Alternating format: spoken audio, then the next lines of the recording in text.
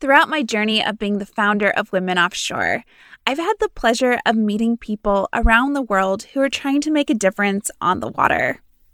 Today, I'm going to introduce you to someone who started a pledge to change the fishing industry. This is the Women Offshore podcast. I'm your host, Ali Cedeno, a mariner and founder of Women Offshore. Women Offshore is a 501c3 nonprofit organization supporting a diverse workforce on the water. As many of you know, I started Women Offshore several years ago to be the place that I always needed. And I am continually amazed when I meet like-minded people who are also trying to make waves, meaning create change in the industry for the better. A few years ago, I got to speak with Elma Burnham. She's the founder of Strength of the Tides. Through representation, solidarity and accountability, community and education, she has made waves in the fishing industry. It started with a pledge that would bring together fishing boat captains to set a higher standard that everyone would be treated equally. Today, I want to introduce you to Elma to learn more about why this pledge exists and what she's doing at Strength of the Tides to make working on the water a better place for everyone. Welcome, Elma, to the Women Offshore podcast. Thanks, Ali. I'm excited to be here talking to another water woman. Yeah, let's get into it. I'm excited. Yeah, let's get into it. So please start out by sharing what inspired you to work at sea. What has a career on the water meant to you? I grew up on the water. First and foremost, that was the part that I didn't realize. It's funny naming an influence that has just been present my whole life. But I grew up in southeastern Connecticut area in Long Island Sound between the mainland and Connecticut. My mom lives there, and then my dad lives on this small island called Fisher's Island that's officially part of New York. But I grew up commuting between these two places on boats and surrounded by family that not everyone made a career on the water, but a lot of folks have been involved in different ways, or if not, everyone knew at least how to get themselves from the island to the mainland and drive a boat. And just coastal communities is where I got started. And I lived landlocked only for school. I went to school in Vermont, in a pretty landlocked state, although there are wonderful lakes and gorges there to swim in. So for those who don't know, my career at sea, as you say, is all based in the Alaska fisheries. And I started out there when I was 18, after my first year of college, as first a nanny. But really, that was through family connection. My mom and dad lived there in Alaska for most of the 80s. And for most of Alaska, a huge amount of the population lives on the coast. So I grew up hearing so much about their experiences there and just we got to visit a couple times growing up, visit different family and friends up there. And I just wanted to keep going back. And now it's been 10 years or so. So family, I guess, is the number one. Yeah, it sounds like that you grew up in this culture of seagoing careers or being around the water. And it's just been a big part of your life for so long. So looking back, can you share a memorable sea story with us? There's so many. It's hard to realize what's memorable for me might not be so interesting or memorable to others. Of course, you remember sometimes the storms or challenging parts or for fishing, the big days where you catch a bunch of fish and all that. But I did want to share one, which was just about my learning experience. And compared to you, Ali, I spend my time in teeny boats. They're less than 30 feet long, most of them, but can be, as you're learning, challenging to drive. And in Bristol Bay, Alaska, where I fish, it's a huge river system. So the current is strong. And just after growing up on the Atlantic coast where our tides are teeny tiny and not with a river current, learning to drive then in a current was a totally different experience. And I also learned to drive a boat with two outboards where you could turn around more. And then I was driving this fishing skiff with just one. Anyway, the story that stuck out when I was thinking of this was my dad had come up to visit our fishing grounds in Bristol Bay, and my first captain was his godson. So they were all, it was this nice family visit. But all of a sudden I was learning to drive the skiff with my dad and my first fishing captain in the bow. And I was just, no pressure in that situation. They're both very kind, but I just was feeling the pressure as a young person doing this. And anyway, I just had to pull up to our buoy to moor the boat, and I missed. What was happening is that I was missing the buoy to moor the boat, and I was spending too much time paying attention to other people in the skiff and who else was watching, which was my first captain and my dad.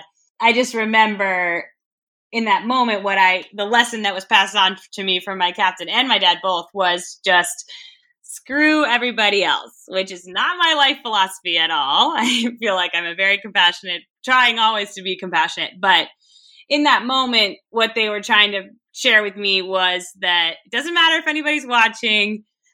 Everybody knows you're learning. Just stop looking at us in the bow and just focus on what you have to do. And just trust yourself really is the message that they wanted to say. I imagine you were feeling a pressure to not mess up and just wanted everything to go smoothly. And there was a lot of noise, probably a lot of things to think about. And so focusing on the task at hand could be difficult. If you grow up doing something and being around something, I've always felt there's sort of this assumption about that you just grow into these roles and being a skipper or running a boat. And sure, I had experience, but not in that particular context, not any of those things. So just the moving on to being in leadership takes such a amount of trust for yourself. And that's what they were trying to convey, I think. Good. It sounds like you're really supported. You are known as a leader in the fishing industry because of what you started, Strength of the Tides. It's a platform for a community of women who work in the fishing industry. So why did you start it and how did you grow it? That's a good question. How did you grow it? I didn't know if I was even going to grow it, but it has grown and I'm so grateful. I started, honestly, with a really small group of email list of other women I knew on the water in the fall of 2016. And I don't mean to get too political, but I was very discouraged that fall. And there were a lot of news reports about just misogynistic comments from leadership in our country and other discouraging things going on politically at that time, which, you could say that probably about any point in history, but I was disappointed and I knew that I wanted to do something. I wanted to support somehow those who felt marginalized at that time, who do feel marginalized. And it really became that, after thinking about it, I knew that where I had the most community to make any sort of change or to open up these conversations was within my own communities. It didn't make sense to me to jump into a different community if my own needed some work and support. And my own at that time and continues to be in the fishing industry, particularly salmon fishing in Bristol Bay. That's the one that I have participated in. But since the past few years, and especially since starting Strength of the Tides, become so much more aware of other fishing communities across the U.S., but also across the world, really, and how many women participate in those all over the world. And it just became clear that a lot of camaraderie and community could be, celebrated more and also shared. But we didn't grow. Well, we'll talk about the pledge soon, but the growth really came when I started the Instagram, which was in, July of 2017. That's the season I skipped fishing. And so I had full internet access all summer. And the Instagram platform was really about representation. So trying to share stories of women on the water. And each week we started profiling someone who was, at first it was really closely aligned with the commercial fishing industry in Alaska. And since then it's sort of we've broadened the different people that we feature. But that I just have like really come to believe as in social media as a huge tool. And that was really where the growth came. And so soon after that, we started a private Facebook group to sort of build community. I think one of the most interesting parts, which is true in my understanding a little bit for the mariner community also, is that most of these women are participating as maybe one of the only women on these boats, and the time in port or the time tied up to another boat is so limited that a lot of women's experiences on the water is so isolated. So again, that's like another reason why I think social media has really been such a great tool for us, because a lot of fishing grounds don't have good service, but at least like, even if you didn't get to meet the other women in your fishing fleet in port that summer, you know which boats had them, and it's so easy to connect, especially when someone is telling their story publicly on Instagram or Facebook. I've been a huge fan of what you created for a while now. I love the stories. The photos especially are gorgeous because, the backdrops, and you show real women working. So congrats on everything that you've built. One of the things I find interesting that you guys do is have this pledge. This pledge allows you to connect the women in the fleets to big players in the industry. So can you explain more about what the pledge is, why you wrote it, and what the response has been? In Alaska, it's such a tight-knit community. There's so much collaboration that goes on, even though we're all fishing and sometimes competitive, but there's a wonderful community there that supports each other. And I just felt like we could do a better job of particularly supporting women who participate. Basically, each small boat is a small independent business, and there's just a captain and crew. There's no HR department. There's really no in between. It's just whatever the captain says and whatever the crew needs to do to follow through on those commands or requests, whatever. And so together with this group of like different folks weighing in, we wrote this pledge that is essentially an anti-harassment policy, some guidelines. And what we asked for was for different boats and captains and deckhands, like anyone involved, to sign on just to say and make it public and make it known that these are commitments that they are making. And, it says things like, some of the highlights are to actively empower women crew and to look for professional potential in women who fish, to teach, promote, and pay women crew in the same manner as their peers. It goes on. I mean, most clearly at the beginning, it also says to work towards an industry that is free of sexual assault and understanding of consent. I hope folks will read the whole thing on shrinkthetides.org, but there's a lot of captains that have these contracts and are already including this language, but there's so many others who aren't and just don't really even know what to include. And by then, I had been someone in the industry for 5 or 6 years, and I was getting different calls and inquiries from friends or friends of friends or family friends who said, especially women who said, I'm interested in fishing. I'm interested in working in Alaska in the industry. Can you recommend? What do you know? Can you share some about it? And I realized that I was uncomfortable sharing the name of a young woman who was looking for work with captains and different leaders in the industry who I'd never met.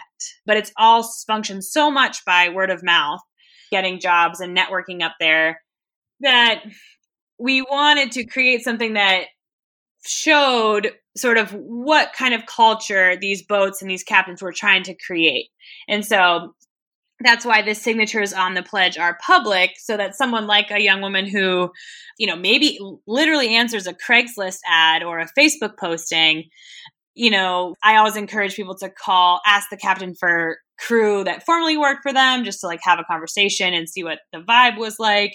But also, I hope that people are using the pledge as a resource to say, I got a call back from this boat. I just want to know if they've tapped into Shrink the Tides community and signed on to the pledge. Have you found it also as a tool to call anyone out? Like if, say, they did sign it and then you find out that maybe a sexual assault occurred or some harassment, and you can ask them, hey, I thought you meant it when you signed this. Yeah, that's interesting. The other thing I realized I didn't mention is that when because there's no HR department, a lot of people are really not sure about what to do about it if they feel unsafe or if they had a bad experience. It's like, who do I call the Coast Guard? Do I call the boat's buyer? And that, honestly, that question is still a little hazy. But what I wanted instead, or what we are encouraging also, is just like a grassroots community of women, and honestly, folks of other identities, trans and genderqueer people also, who are not the majority identity in the fishing grounds, to have a community to sort of have these discussions. So that part has happened less publicly. That's not really a role that we, like Shrink the Tides, wanted to also be a celebration of these people. And I didn't want to necessarily create be a platform of just like call outs, but the private Facebook group is some of that resource. So some of that sharing, some of that bad experience, some of that, a lot of the time what happens in the spring is someone will post in there, hey, this is my first season fishing. I heard from this captain, like, does anyone know the boat? And then, the hope is that we can connect that person with other people who are either in the fleet or in the network and know them and say a good word, or say, oh, I know this person who fished with them in the past. Like, here's, we can connect you. So really it's a grassroots approach of trying to just support each other in this really unique industry and in a hopefully helpful way that's keeping people safe. For anyone listening who might be a little skeptical or think that, just everything's getting better, we don't need something like this, what would you say to them? As I said earlier, social media is such a tool, but if you really do read it closely, and especially in these industries, there are some just really scary accounts and stories. And I think it's really important to believe those and to pursue a better community. Like, people are so proud to be fishermen. And so when I first introduced it, I wasn't necessarily meant to be this disparaging thing where it was like pointing fingers and saying, you do this and you do this. But instead it was like, we're so proud of our profession, our community, our livelihood, our way of life.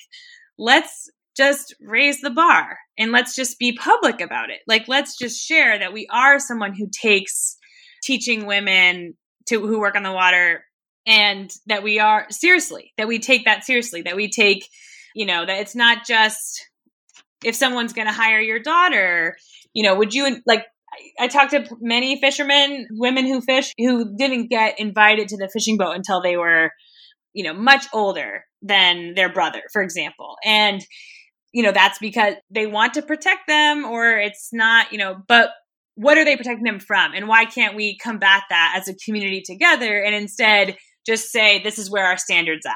And so that's another goal of the pledge, is just to raise that bar a little higher.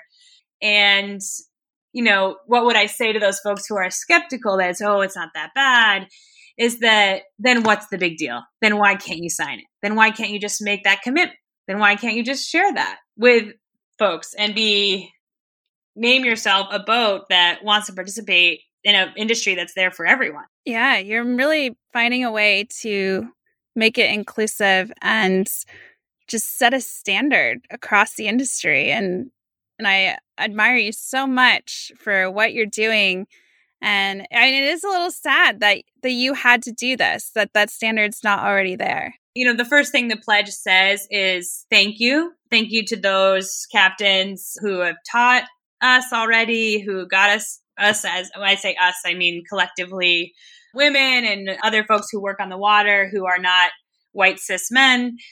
Thank you for making space for us. And I think it's important that that these hard conversations exist in tandem with the thank yous and the acknowledgement and appreciation for those that have already set the standard for themselves and their boat to be that high. But why aren't we doing it as a whole, basically? What has been your biggest surprise in founding this platform, and what has been your biggest challenge? The biggest surprise has really been its growth. We're not viral or anything like that. But the fishing industry is, it's pretty small. It's not necessarily, at least in the grand scheme of things. I understand that the ocean is huge and there's people fishing all over the coastlines, but the ones that I knew, my own community was not that big when I started this project. So to see it grow and reach places that I had never been to, or, never knew much about the industry, like what fishing looks like there, to have it reach there was a big surprise and really cool. We featured some women who fish in the UK, somebody from Tasmania, and that has really just what happened also with my career. Like, Strength of Tides is only part of what I do, and I've just learned how big the fishing industry really is, and been reminded that it exists all over these coastlines and that women are participating in so many ways, whether that be in the processing plants or catching fish, either for subsistence or commercially, really all over the world. And those are the surprises that I didn't really know or have. I've been pleasantly surprised at the support and growth that we've gotten. The challenging part, juggling all the projects. So I was just sharing that I had noted that time and structure for a passion project turned into a community organization, turned into, leadership has been challenging, but I've been really enjoying the challenge. Good. So what's next? What does the future look like for you and the platform? It's always evolving. So with the growth of the project and our industries and myself, I feel like just Strength of Tides, just always trying to keep up and be relevant and really be as supportive as it can be. That's our goal. So the future is to continue doing what we're doing. I have we are living in COVID times, so it's challenging. I want to continue doing events. I love your mentorship program. And that's something that our community has talked about a lot. And it's something that, it's sort of informal now, but there's a long list of hopes and dreams for Strength of Tides. And I've really been inspired by your work. That's on there. One that's more related to women who fish. And then most recently, just this summer, we actually updated our mission to include folks of different gender identities. I think women is, I identify as a cis woman. That is where my community started. That's where I felt at first that I could really, work for representation. That's the identity that I understood the most. But moving forward, we are aiming to support, celebrate, and empower all women, trans, and genderqueer people on the water. So that was an update that we made and really put in writing just this summer. I shared a couple weeks ago on our Instagram that we've updated our mission. And you might have noticed that we also took the word work out of our mission. It was originally women who work on the water. But again, as I said, in the growth, I've also been understanding the fishing industry and all of that so much more, and realizing that there's a lot of subsistence or different relationships with the water, that these people who still have stories that need to be told. So we took that out in the hopes that we'll be sharing more of those, anyone with this relationship with the water, and trying to sort of break this idea that it had to be someone whose relationship with the water is directly in this capitalistic setting, and instead could be something that's much more about livelihood and different systems. So inclusive, really admirable. One last question for you, Alma. If someone wants to be a part of your platform, Strength of the Tides, how can they learn more and what should they do? Yeah, learning more can happen at strengthofthetides.org. I really appreciate you sharing your platform with us, Allie, and getting the word out. I would love to hear more from mariners and fold each other into the projects. So learning more, strengthofthetides.org. Same thing, Strength of the Tides on Facebook and Instagram. In terms of action folks can take, we would love if you signed the pledge, if you nominated someone. So we have our Instagram features happen largely through nomination. So perhaps you know someone a woman, trans, or genderqueer person who has worked on the water, who fishes, who has some relationship with our coastline and the sea and wants to tell their story, we would love to accept your nomination, strengthofthetides.org/thepeople. And then if you are one of those people, we would love to have you also join our private Facebook group and join our conversation. You're all invited. Thanks so much, Alma, for coming on the Women Offshore podcast. Thanks for having me, Allie. I'm so psyched to see what Women Offshore is doing in the future, and I'll be paying attention. Happy New Year, everybody. It's Savannah from OGGN, and here are the events on deck for January 2021. This month, we only have 3 events, but if you'd like the full list, you can click the link in the show notes to sign up for our events newsletter. We send it out every month, and it includes more info about the events I talk about here. We even include events that occur 2 months ahead of time, so if you're interested in always staying in the loop about oil and gas events, make sure to check that out. First up, we have our 2 in-person events, the OCI East Houston Chapter Luncheon at the Monument Inn on the 5th, and the Houston Chapter Energy API meeting at the Petroleum Club on the 14th. The only online event we have this month is the Prefab Connect from the 26th to the 29th. Other than these events, OGGN may be hosting some more live streams this month, so make sure to check out our Facebook, LinkedIn, or our website for more information about any of the live streams we have coming up. If you have any questions about the events or any of our shows, make sure to reach out to me through my email in the show notes. That's all for January. I hope you guys have a great month, and thanks for tuning in. Thanks for tuning in to the Women Offshore podcast. What did you think of the show? Leave a rating and review in Apple Podcasts. Additionally, if you want to propel Women Offshore forward, please visit womenoffshore.org or womenoffshore.shop, make a donation, or purchase some swag. Until next time, stay safe out there, and I'll talk to you soon.